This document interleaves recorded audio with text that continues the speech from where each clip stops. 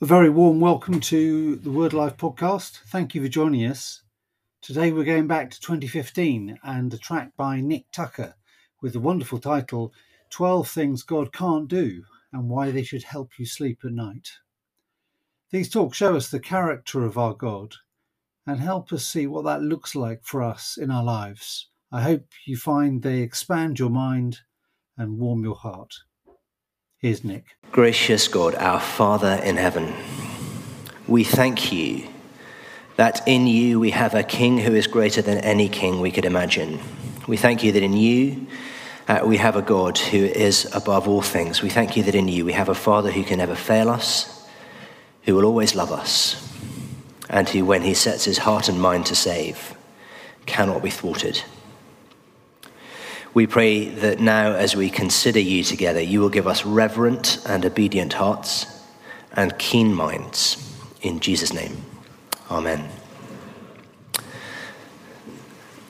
Okay, so yesterday we began talking about some of the things that God can't do in the context that God is not like us. God is not like anything in the creation.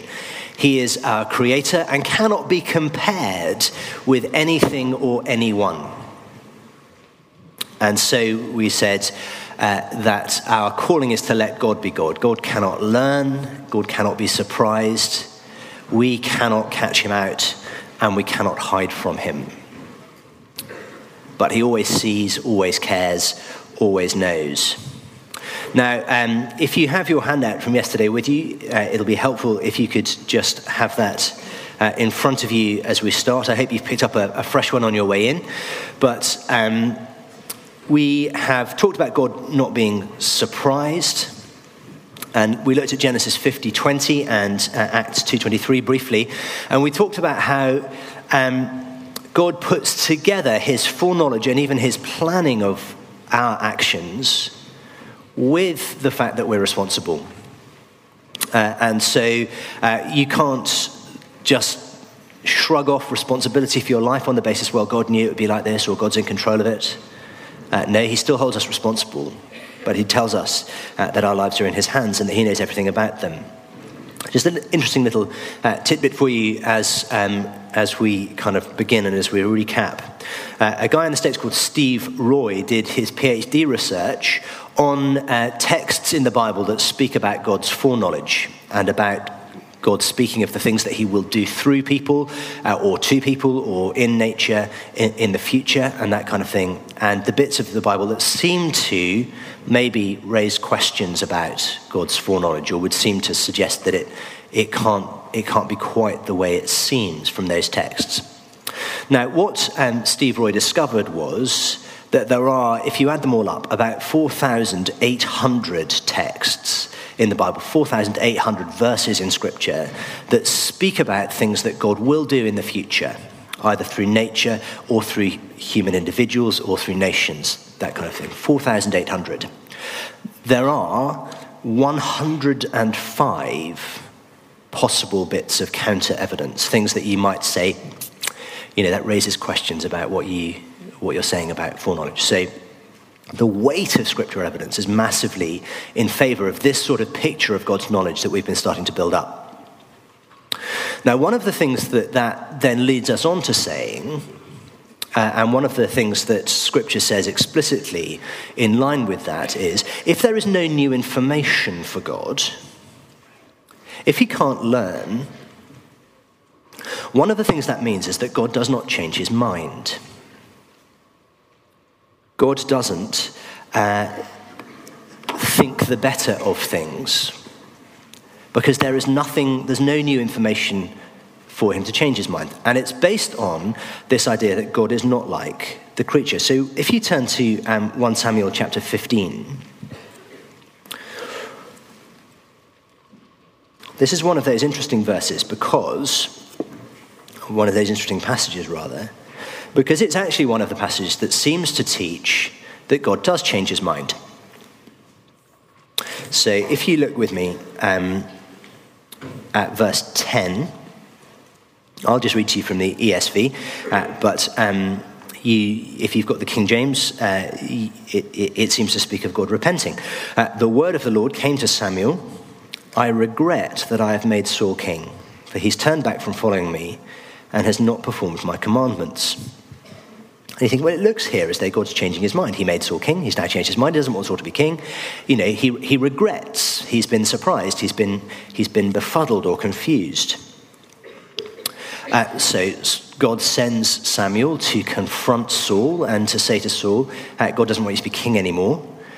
And Saul weeps bitterly and begs Samuel to get God to change his mind. What Samuel says is really striking. Verse 29. The glory of Israel will not lie or have regret, for he is not a man that he should have regret. In the NIV it says, he will not change his mind. But he is not a human being. He will not change his mind. God's not like you, says Samuel. You, Saul, you started off following God. You thought you were small, and God said, I'll make you king, and you trusted him, but you've turned away from following him. And so God has rejected you as king. You, Saul, you've changed your mind. You're fickle. But God is not like a human being. He doesn't change his mind. So how do you put that together with what Samuel has said just before? God has said, I repent of making Saul king. I regret it. File that away as a question for tomorrow. Because we are going to come to it, but I don't want to give you the same answer twice. That would just be dull, wouldn't it? But see how those two things are put together in the same passage. So you can't possibly come away from 1 Samuel 15 thinking, yeah, God changes his mind. Because Samuel explicitly states it on the basis of who God is. He's not a man. He is who he is. He is not like you. He doesn't change his mind. Now, for Saul, that's disastrous, isn't it? There's no way back for him. God says, you're not going to be king anymore. And Saul says, I want to be king. And Samuel says, no, God's not going to change his mind. He's not like you. There's no new information for him. He won't repent.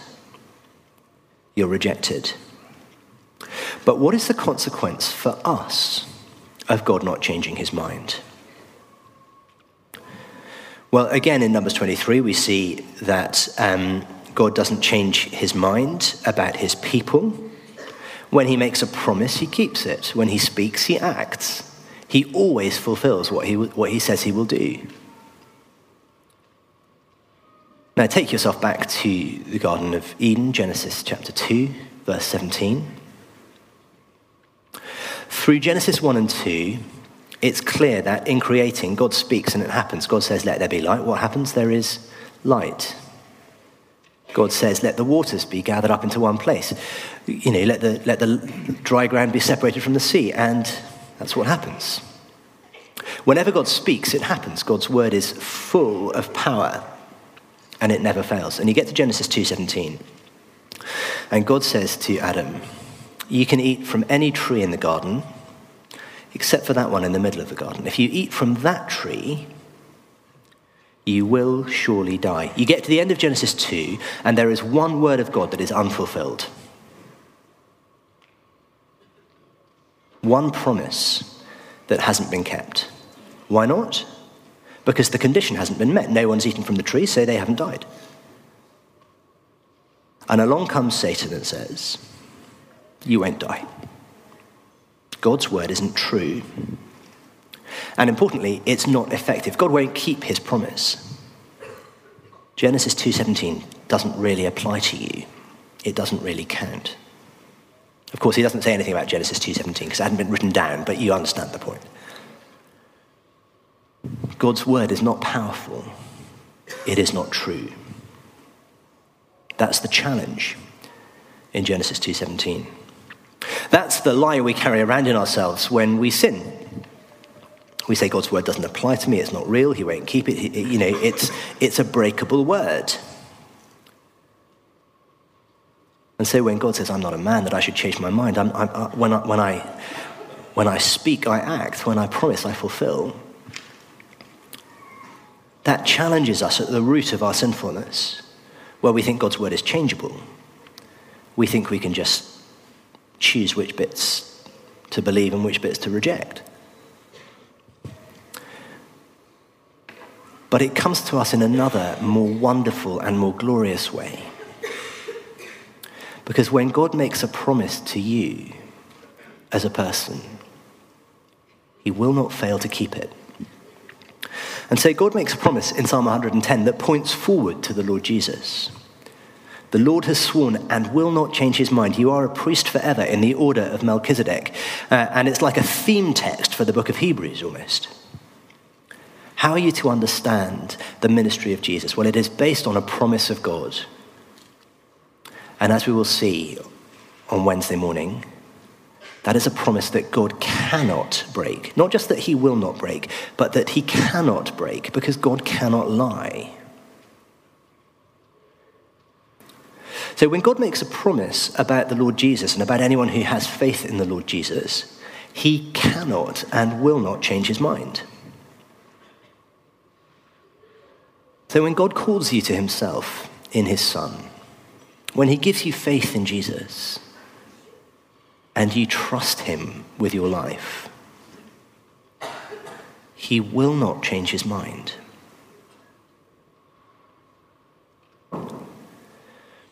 Now, for some of you this morning, that is the thing that you need to hear from God above everything else. God won't change his mind about you. You will not surprise him with your failures. You have not surprised him with your failures. So that Paul can say in Romans 8, I'm certain that neither the past or the future can separate us from the love of God in Jesus Christ. Why should you be able to sleep at night knowing what a feeble and changeable person you are? Because God has made promises to you in Jesus Christ, and he does not change his mind.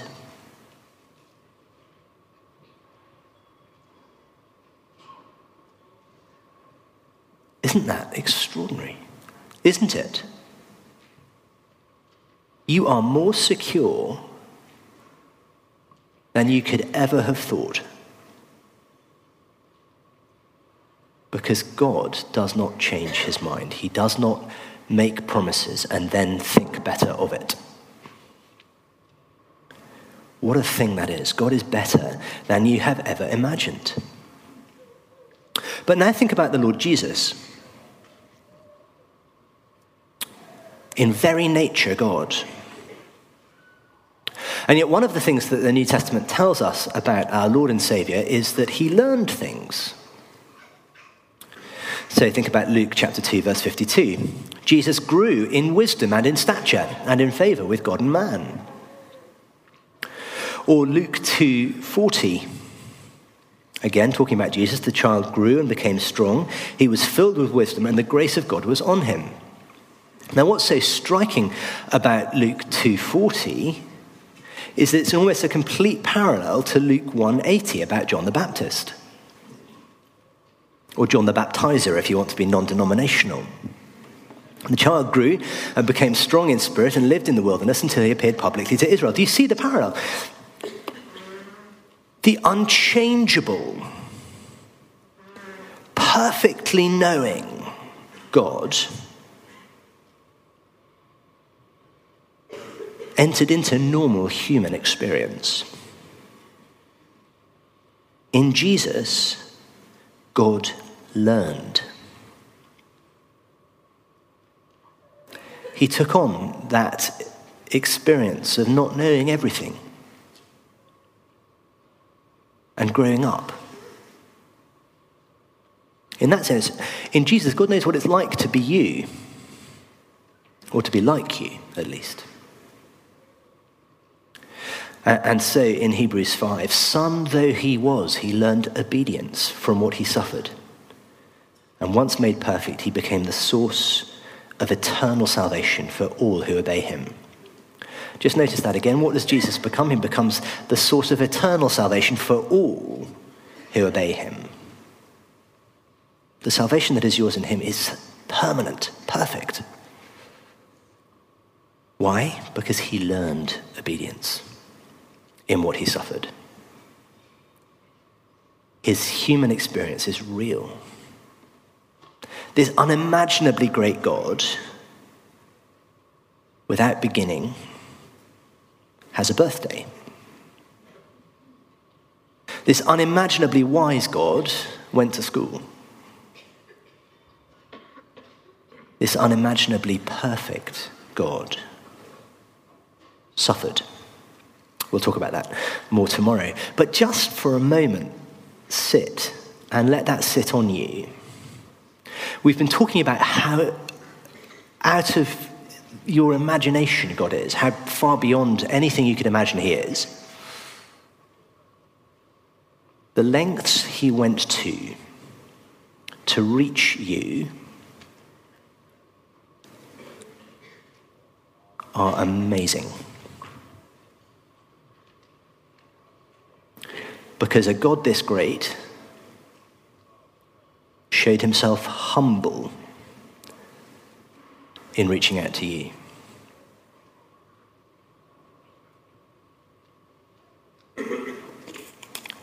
We'll talk more about that. But for now, we're going to need to move on to the next handout and think about this morning's discrete topic, which is the God who can't be seen and who can't bear to look.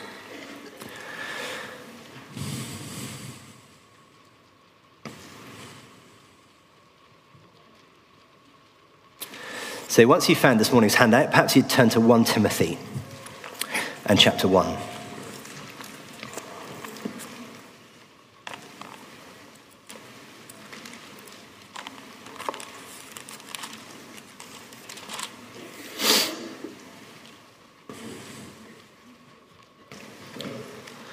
As we think about the fact that God cannot be seen, that God is invisible, I don't know if you've ever thought about that as one of kind of the things that makes God great. He cannot be seen. Why is that such an amazing thing?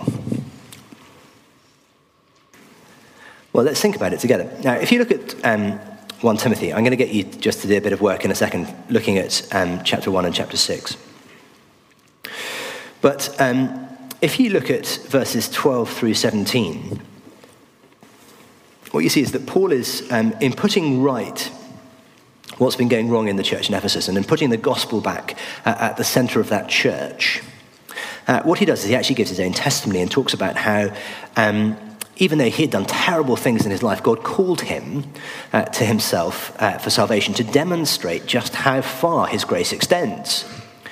So that he can say in verse 15, and this is one of my favorite verses in the whole Bible, the saying is trustworthy and deserving of full acceptance that Christ Jesus came into the world to save sinners, of whom I am the foremost.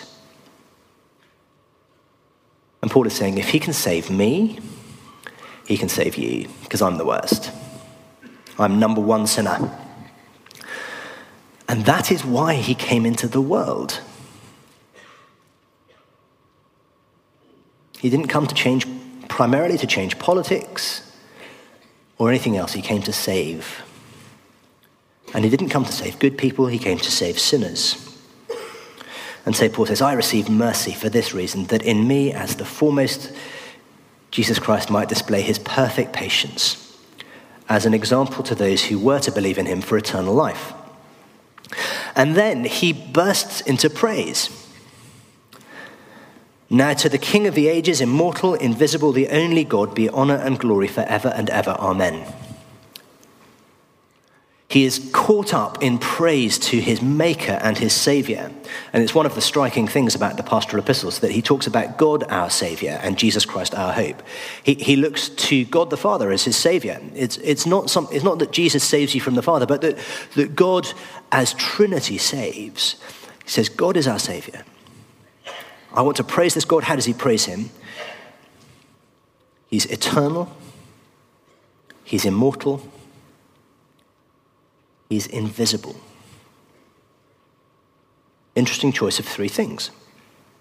Now, why don't you have a look at 1 Timothy chapter 1, verses 15 and 16, and then chapter 6, verses 15 and 16. Do I mean 15 and 16? I mean verse 17 of chapter 1. and just see how they parallel each other. See what similarities you can spot, and maybe look in some of the surrounding verses as well, if that's an easy job for you. And then ask yourself this question: why is it that invisibility is so high on Paul's praise list? That when he wants to put praise at the beginning and the end of this letter to Timothy, he talks about God being invisible. Why don't you turn in 2s and 3s, just like we did yesterday, and have a chat about those two questions.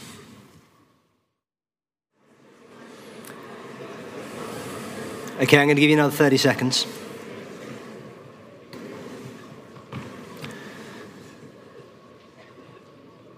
Wow, that was more effective than saying, please stop talking now. That's great. So I'm not going to get feedback from you now. I hope you sort of spotted the key things. He stresses at the beginning and the end of the letter, this is the structure of 1 Timothy.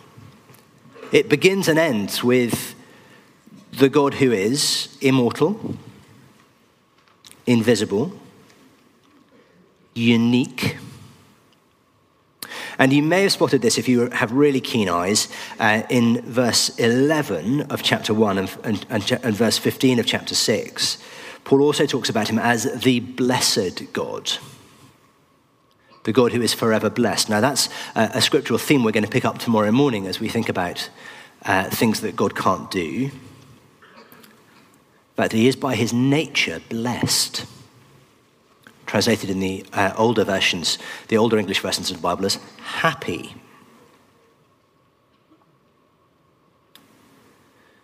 Immortal, invisible, unique. He is the only God. Why is invisibility so high up his praise list? Well, let's have a think about it as we look at some other texts from the New Testament. But it's connected, isn't it, to those two ideas that he is immortal and that he is unique. He is the only God. No one is to be worshipped alongside him or in place of him. He is unique. There's no one like him. Undying, unseeable. Now, as you flip through the New Testament, you'll see that time and again, God is referred to as invisible. So what is the wonder of the incarnation of the Lord Jesus? Well, part of it is that he is the image of the invisible God. Only in Jesus do you see God. So that Thomas can say to him, show us the Father, that will be enough for us. You think, yeah, that'll be enough, will it? It's great for me, like a Big Mac's enough. You want to see the Father, that's not much to ask. And Jesus says, if you've seen me, you've seen the Father. But in John 1:18, he says, no one has ever seen God except for me. But in Jesus, you see him. In Hebrews 11:27, there's this idea that Moses actually trusts God in such a way that it's as though he's seen the one who is invisible. No one can see God, but Moses, having seen something of his glory, is not afraid of anything else. God is unique, more powerful than any human king. He's invisible. And so John 1:18, no one has ever seen God, but God, the one and only, who is at the Father's side, has made him known. And so on your handouts, I've put this quote from Origen, which is his comment on, Origen is a sort of 3rd century theologian in Alexandria in Egypt. He's kind of the father of systematic theology in many ways. And his comment on this from John 1 is very striking. No one has at any time seen God, clearly declaring to all who are able to understand that there is no nature to which God is visible. Not as if he were indeed visible by nature and merely escaped or baffled the view of a frailer creature, but because he is by nature impossible to be seen. Now, Origen really, I think, at that point is drawing on things like Colossians 1 and 1 Timothy 1 and 1 Timothy 6, where God is explicitly described as invisible. Jesus says no one has ever seen God. Ogren is saying that is because God is unseeable. Why? Well, Stephen Charnock, a Reformation-era English writer who wrote a book on, an enormous book, actually, on God and what he's like. And at the beginning of it, he sort of says, look, I'm really sorry, this would have been much longer and much better if I'd had any books with me. Because he was in prison, and he didn't have his library, so he just wrote it out of his memory. And it's that thick. Goodness me, the things he could accomplish when he didn't have Twitter and telly, it's really, it's amazing. But Stephen Charnock's comment on all this stuff is this: if he had a body but hid it from our eyes, he might be said not to be seen, but he could not be said to be invisible. If he is invisible, he is also spiritual. So it's not that God has got a body that he's hiding, but actually God is not seeable in his nature. Actually, there's nothing to see, because the kind of being that God is different from you. You can't be invisible. Now, I know there are certain social situations in which you feel invisible, and there are other social situations in you wish you were invisible, but you are an embodied creature. You have a body. You can be seen. You obstruct light. I obstruct more light than many of you, but you obstruct light. And it bounces off you. People can see you. Not so God. His being is different. And there are actually a whole bunch of things that go together with God's invisibility in the Bible, either by implication or by being put together. And I was going to get you to talk about them, but actually I think I won't do that. So let's just think about together what things tend to go with God being invisible in Scripture. In the Reformed confessions, after the Reformation, Protestant Christians realized they needed sort of definitions of faith, and two of the sort of most prominent ones, one quite early, the Belgic Confession, which you have up on the screen there, and another one, the Westminster Confession, dwell at some length on the nature of God himself. And in this one, the Belgic Confession, which is sort of, the Netherlands kind of region it originates from. I won't do the accent. We all believe, go on, if you ask nicely. No, I won't. We all believe in our hearts and confess with our mouths that there is a single and simple spiritual being whom we call God. Eternal, incomprehensible, invisible, unchangeable, infinite, almighty, completely wise, just, and good, and the overflowing source of all good. So some of those are things we picked up yesterday, talking about how God says, I am who I am. He is the overflowing source of all good things. Everything comes from him. He's unchangeable. But these things that go with God being invisible, this idea of him being spiritual, incomprehensible, infinite, and sometimes immortality, as we saw in 1 Timothy 6, is put together with that. So again, you can see the same things there in the Westminster Confession. And some of these words we'll explain as we go along. But it's almost as though God's invisibility is like one aspect of this kind of what we might call a nexus of attributes. That's a whole bunch of things that basically are kind of a way of trying to describe the same sort of thing, but using different ideas, because we don't really have concepts. You've never met an invisible being, have you? Other than God. So how do you make sense of what it means? So here are those four. Immortality we'll come to tomorrow. Okay, so 4 things: spirituality, immensity, infinity, and ubiquity. I'll explain what they mean. Spirituality to start with, that may be an easier one. Now, spirituality, when it comes to God, doesn't mean the way that God prays or anything like that. It's supposed to describe his being. Think about John 4:24. Jesus meets the woman at the well, and they have this conversation about worship. And she says, well, you Jews say you have to worship in Jerusalem, but, our ancestors worship on this mountain. What do you say? And Jesus says, God is spirit, and his worshippers must worship him in spirit and in truth. Now, by definition in the Bible, a spirit does not have a body. And you can see this in the resurrection narratives when he eats fish.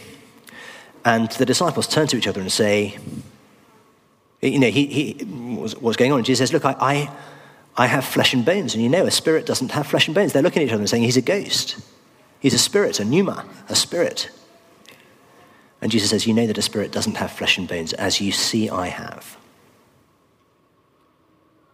A spirit is a being without a body. And God is a spiritual being. He doesn't have a body. He doesn't have hands and feet. He's not like you. He doesn't need a body to get things done. He speaks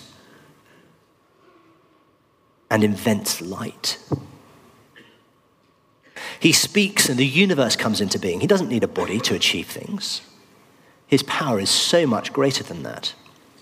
Now, that goes together with the next of the things that the Reformed confessions want to talk about, which is the idea that God is immense.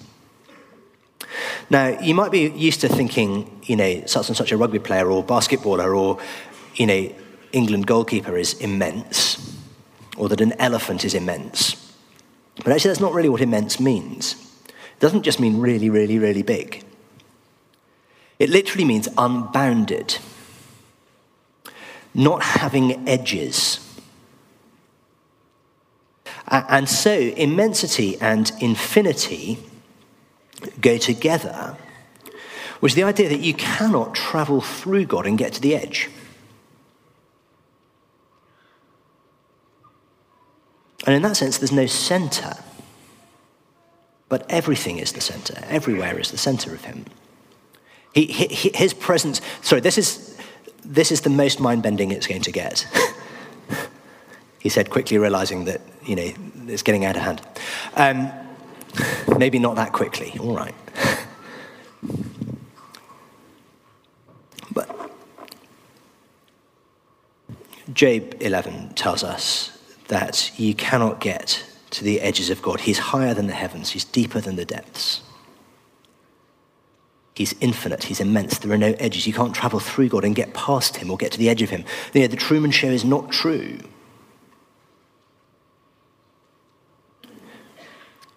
If you take wings and fly on the wings of the dawn, you'll never escape him.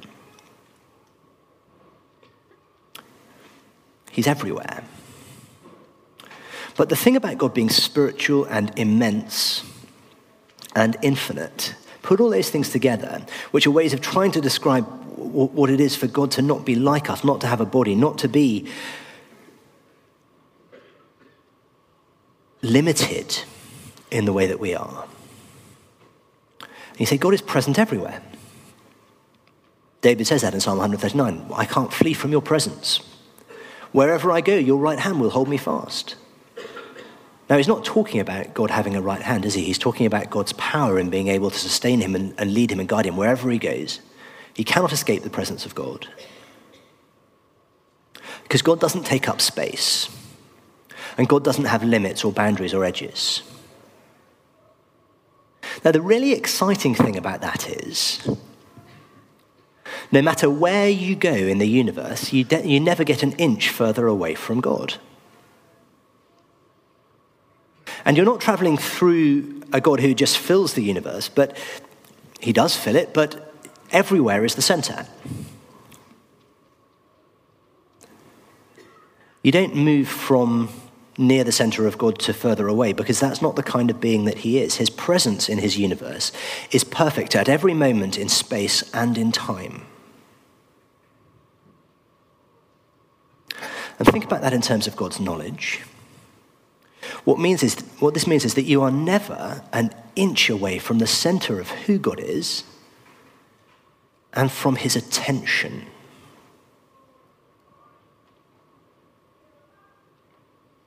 God is not distracted by many things like Martha. He is perfectly present to every person, to every place, to every moment in the history of his creation. Because he is the kind of being who can be all those things.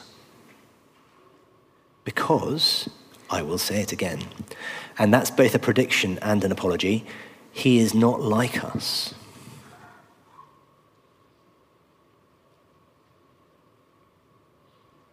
So when Paul says God is immortal and invisible, he is saying this God is more marvelous and more wonderful than anything you have experienced or seen. You cannot see God because of his nature, because he is spirit. So again, stop thinking. I imagine that you're like me, and you try to think about things in terms of your own experience and your own life, and so everything is kind of analogous to ourselves. So we think about God as a bigger version of ourselves. Like a human being, just much bigger. And Paul is saying he's not like you at all. He's not like a bigger version of you. He doesn't have edges, you can't see him. He's too magnificent for you to see. There is no way you can see God because he's not part of the universe. He's beyond it. He's another dimension of existence. More wonderful, more perfect than anything you've ever conceived of. So, God is invisible because of his nature. He is a spirit. He's unbounded. He's infinite. You can't see him. And if he was physical, you wouldn't be able to see him anyway, any more than that you can see... No. It's like being an ant. If you imagine you were an ant on a blue whale and someone says, can you describe to me what a blue whale looks like? Well, no, because the blue whale is just so massive. I don't have enough peripheral vision. But it's so much more than that. You can't see God by his nature, not just because he's so big, but because he's so different. But it's not just God's nature as spiritual that means we can't see him in Scripture. He's invisible for another reason as well. And at this point, I will split you into groups again. And I'd like you to look at 1 Timothy 6, verses 15 and 16, Exodus 33, verses 20 to 33, and Isaiah chapter 6, just the first few verses of Isaiah 6. Okay? Why can't we see God according to those verses? Why can't you see God? Just turn in your groups again, flick through those passages, maybe split the passages up between you, and feed back to each other.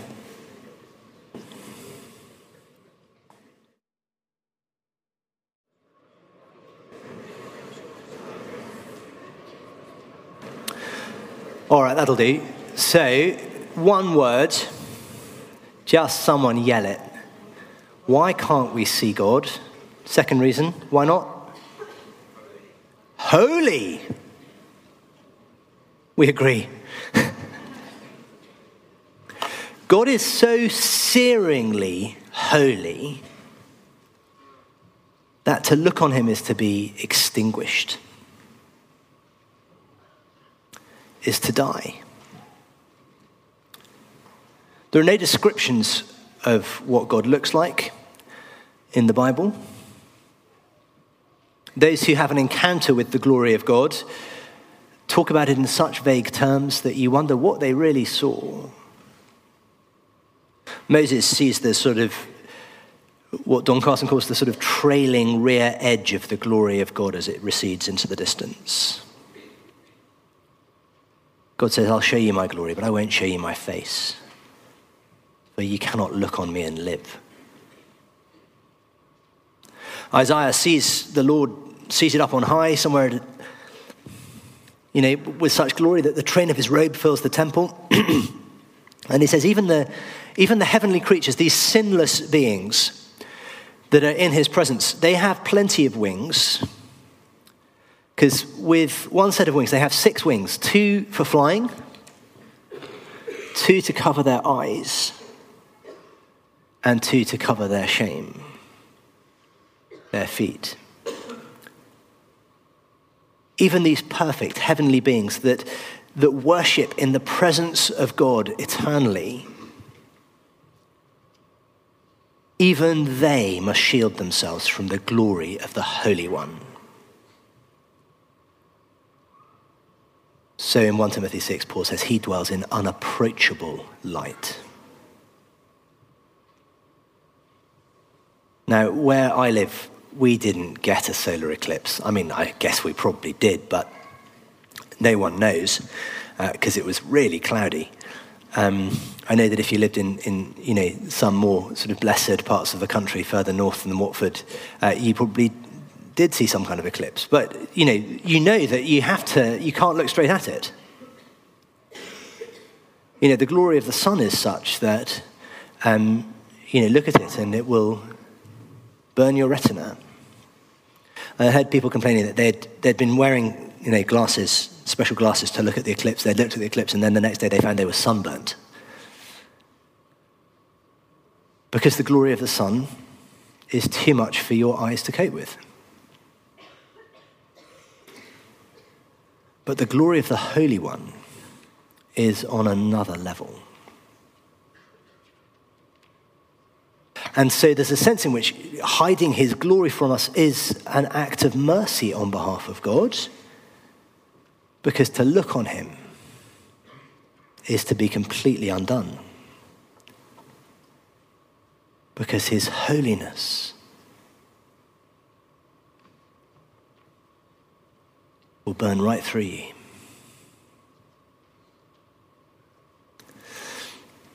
And that brings us to another aspect of sight where God has an inability. Now, for those of you who don't like visual puns, look away, because that is a visual pun that literally in and of itself says, can't bear to look. Hashtag true facts. But God cannot bear to look on evil. So we can't look at him because he is too bright, too glorious, too holy. It would destroy us. But actually there is something about evil. Habakkuk 1:13, your eyes are too pure to look on evil. You cannot tolerate wrongdoing. Which is something we'll come back to again tomorrow and probably on Wednesday. But actually God's holiness is such that it gives him another inability, and that is the inability to tolerate evil.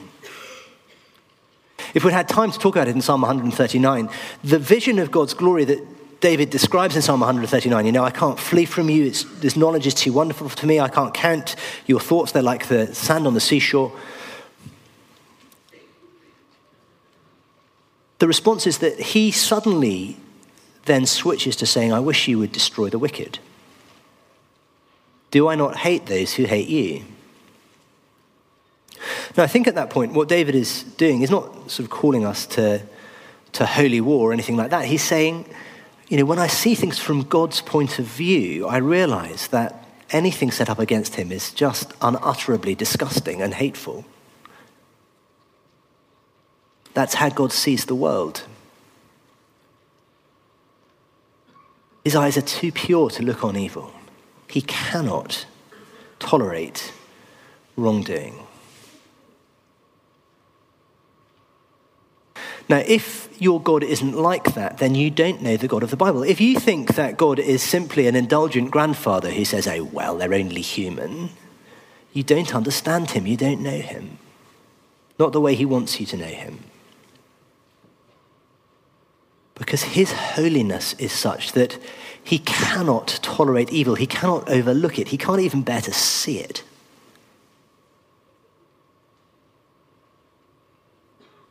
And as we approach Good Friday, surely we recognize that this was such a terrible thing that it required the most extreme of solutions. in sending and giving up his only son. That was the only way. Do you not think that if God could have dealt with sin in some other way, he would? Some other way than the death of his own son? God cannot tolerate wrongdoing. And so there's a group of Christians apparently in Ephesus, in 1 John, who are going around saying, we'll live as we like, God doesn't care. And John says, this is the message we heard from him, from Jesus, and declare to you, God is light. In him there is no darkness at all. Light, searing, pure, moral holiness. There is not even a tinge of darkness in him. So if we claim to have fellowship with him and yet walk in the darkness, we lie and do not live by the truth. If you think that a holy God wants his people to be unholy, you've missed a step.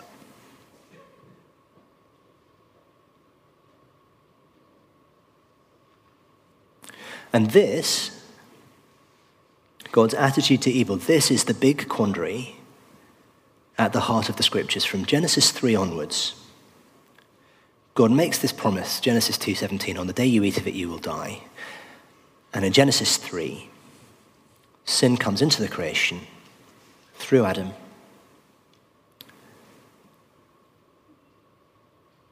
And speaking reverently, it's as though God is faced with the ultimate dilemma. He's made humanity in his image for his glory. And they must be destroyed.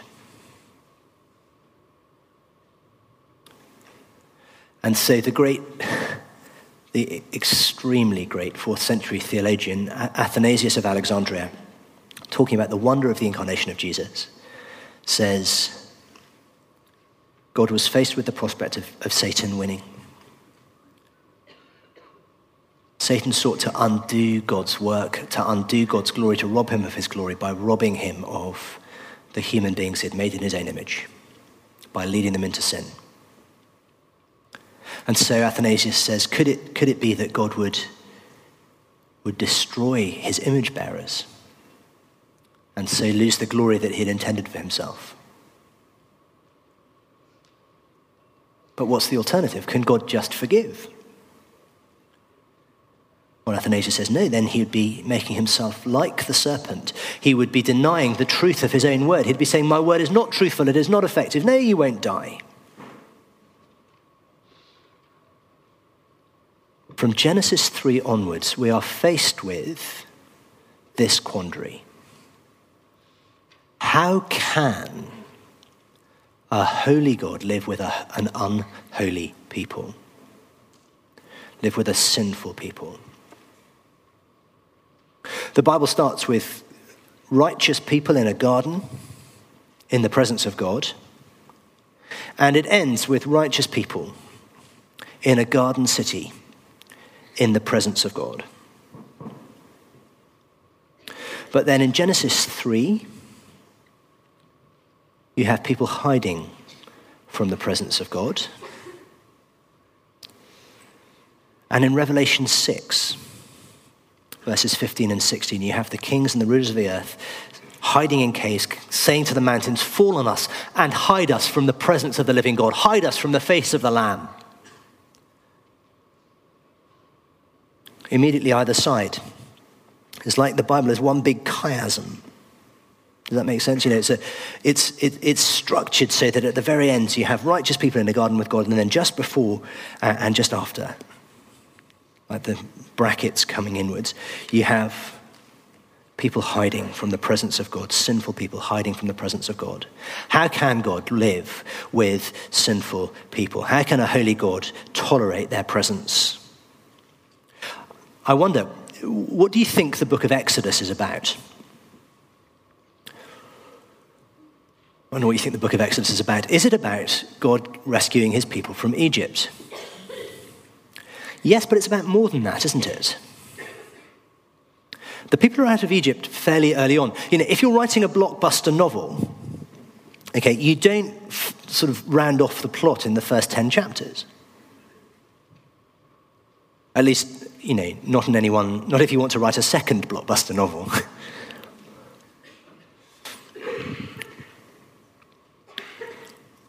Chapter 19, verse 12. No, verse 4. Actually, why not turn to Exodus 19? We've just about got time.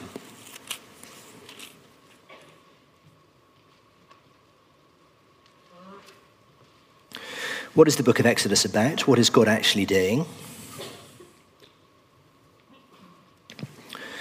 This is what God says to Moses. You yourselves have seen what I did to the Egyptians and how I bore you on eagle's wings and brought you to myself. Freedom from slavery is not the whole of what Exodus is about, is it? It's about people being set free from slavery to Pharaoh and brought to himself, being brought to God and into the presence of God. And right from the start, the demands Moses is to present to Pharaoh are, let us go into the desert so that we may worship. That is what God wants. He wants people back in his presence. He wants worshippers. And so God's glory appears on the top of the mountain in Exodus chapter 19, and he's going to give his covenant to Moses. And so he says, verse 12, look, make sure no one even touches the base of this mountain. Even an animal. If an animal touches the base of the mountain, it is to be stoned to death. You're not to touch the animal, you have to throw things at it. Because I am so holy and you cannot be in my presence. And so you get halfway through the book of Exodus and you're thinking God's brought a people to himself, but they can't actually be near him. Now, if you've ever seen a mountain, I know if you've never left the UK, unless you're from Scotland, you've never really seen a mountain. But mountains are big.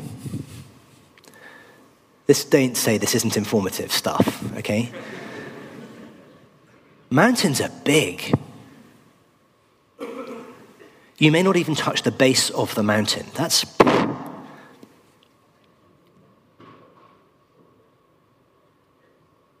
God's people can't be in his presence. So what is the climax of the book of Exodus? Well, turn with me to chapter 40.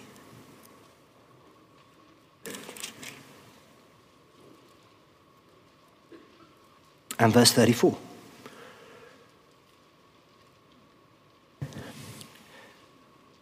Much of the second half of Exodus is taken up with instructions on how to build a tabernacle, how to build this special tent so that God's presence can be with his people, in the midst of his people.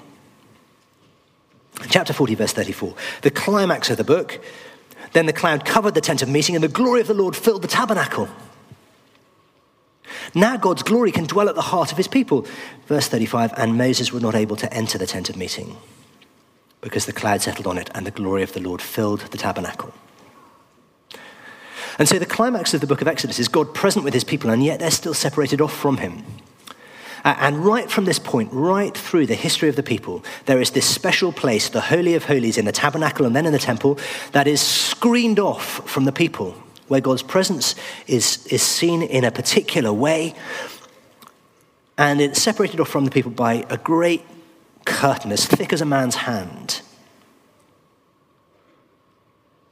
And into that curtain are woven two heavenly creatures, the cherubim, and they speak to you of the guards that God put at the entrance to the Garden of Eden to keep people out in Genesis 3. And so they bar the way, symbolically they continue to bar the way to the presence of God. God shows that he wants to live with his people, and yet you can't come too close. because he is searingly holy. And so that great curtain in the temple spoke both of God's willingness to be with his people, but of their need to be shielded from him. That's what the tabernacle is. What the temple is. God living with his people, and yet maintaining safe distance. Now think about Jesus. Think about John 1 verse 14. The Word became flesh. God himself became a human being. He became flesh and made his dwelling among us, literally pitched his tents among us, or tabernacled among us.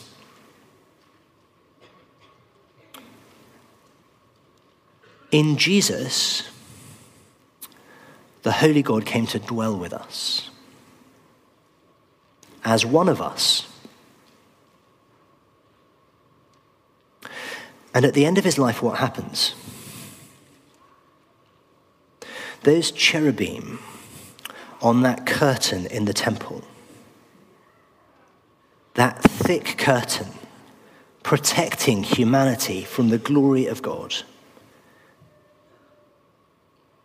those creatures who said this far and no further, the curtain is ripped in two from top to bottom. God has done it, and the cherubim are no longer blocking the way. In coming and living and then in his death as a human, as a man, Jesus opens up the way into the presence of God himself. He is the answer to the question. The infinite God becoming finite. The holy God dwelling as a man with sinful people is the answer to the great quandary at the heart of the Bible. The answer is in God becoming able to do things that he couldn't otherwise do.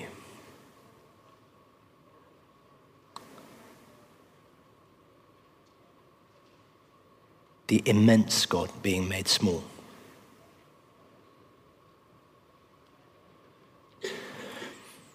And again, Athanasius, looking at the cross, in his argument about the incarnation of Jesus, he says, this is how God kept the promise of Genesis 2:17.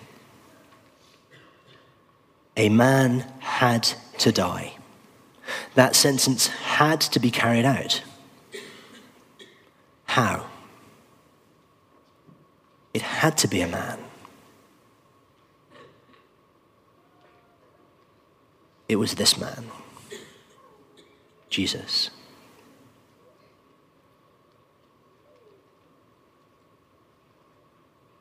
And that is one of the reasons that Paul structures 1 Timothy the way that he does. Let's just go back there as we finish.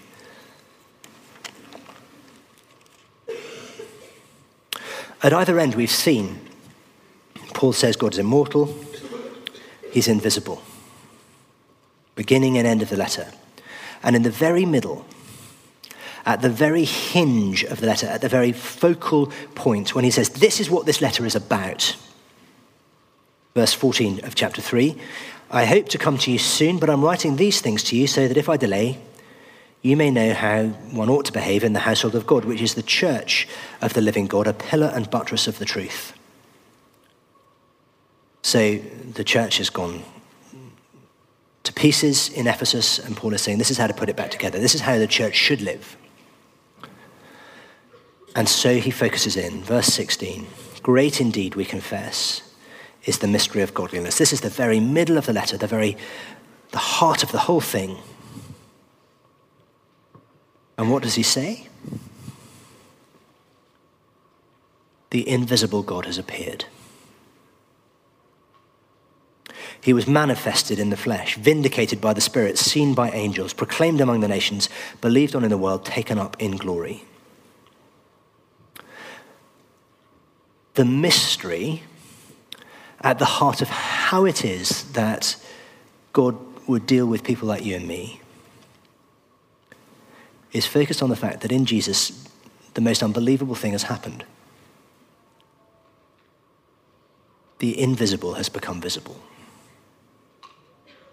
He was manifested in the flesh.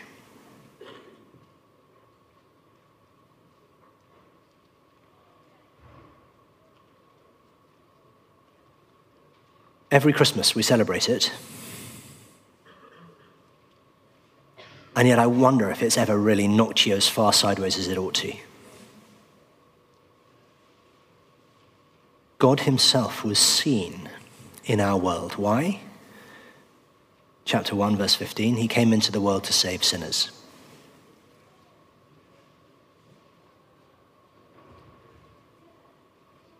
Things that God can't do, he can't be seen, and he can't bear to look on evil.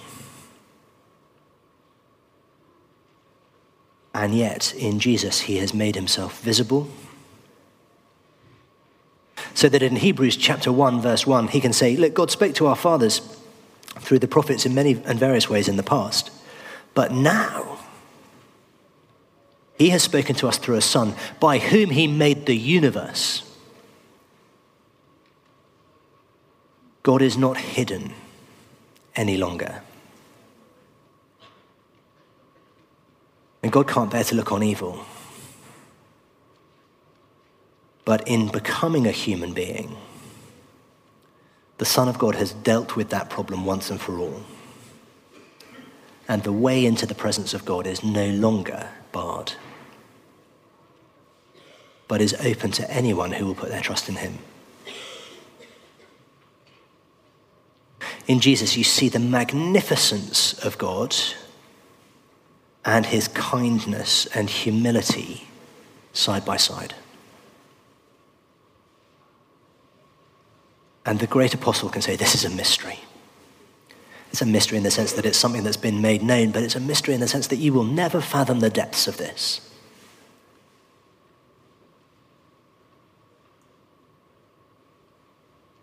You will praise God for it for eternity and never get to the bottom of it. Because the love of God is beyond anything you can imagine. Or I feel like I say beyond anything you can imagine quite a lot, but there's a reason. Because God is just so much better than you ever thought. This talk was recorded at Word Alive 2015. Word Alive is here to serve the church in reaching the world. Our desire is to resource individuals and churches and empower them in their mission to local communities in the wider world. For further information and to hear more talks from this and previous events, please visit our website at wordaliveevent.org.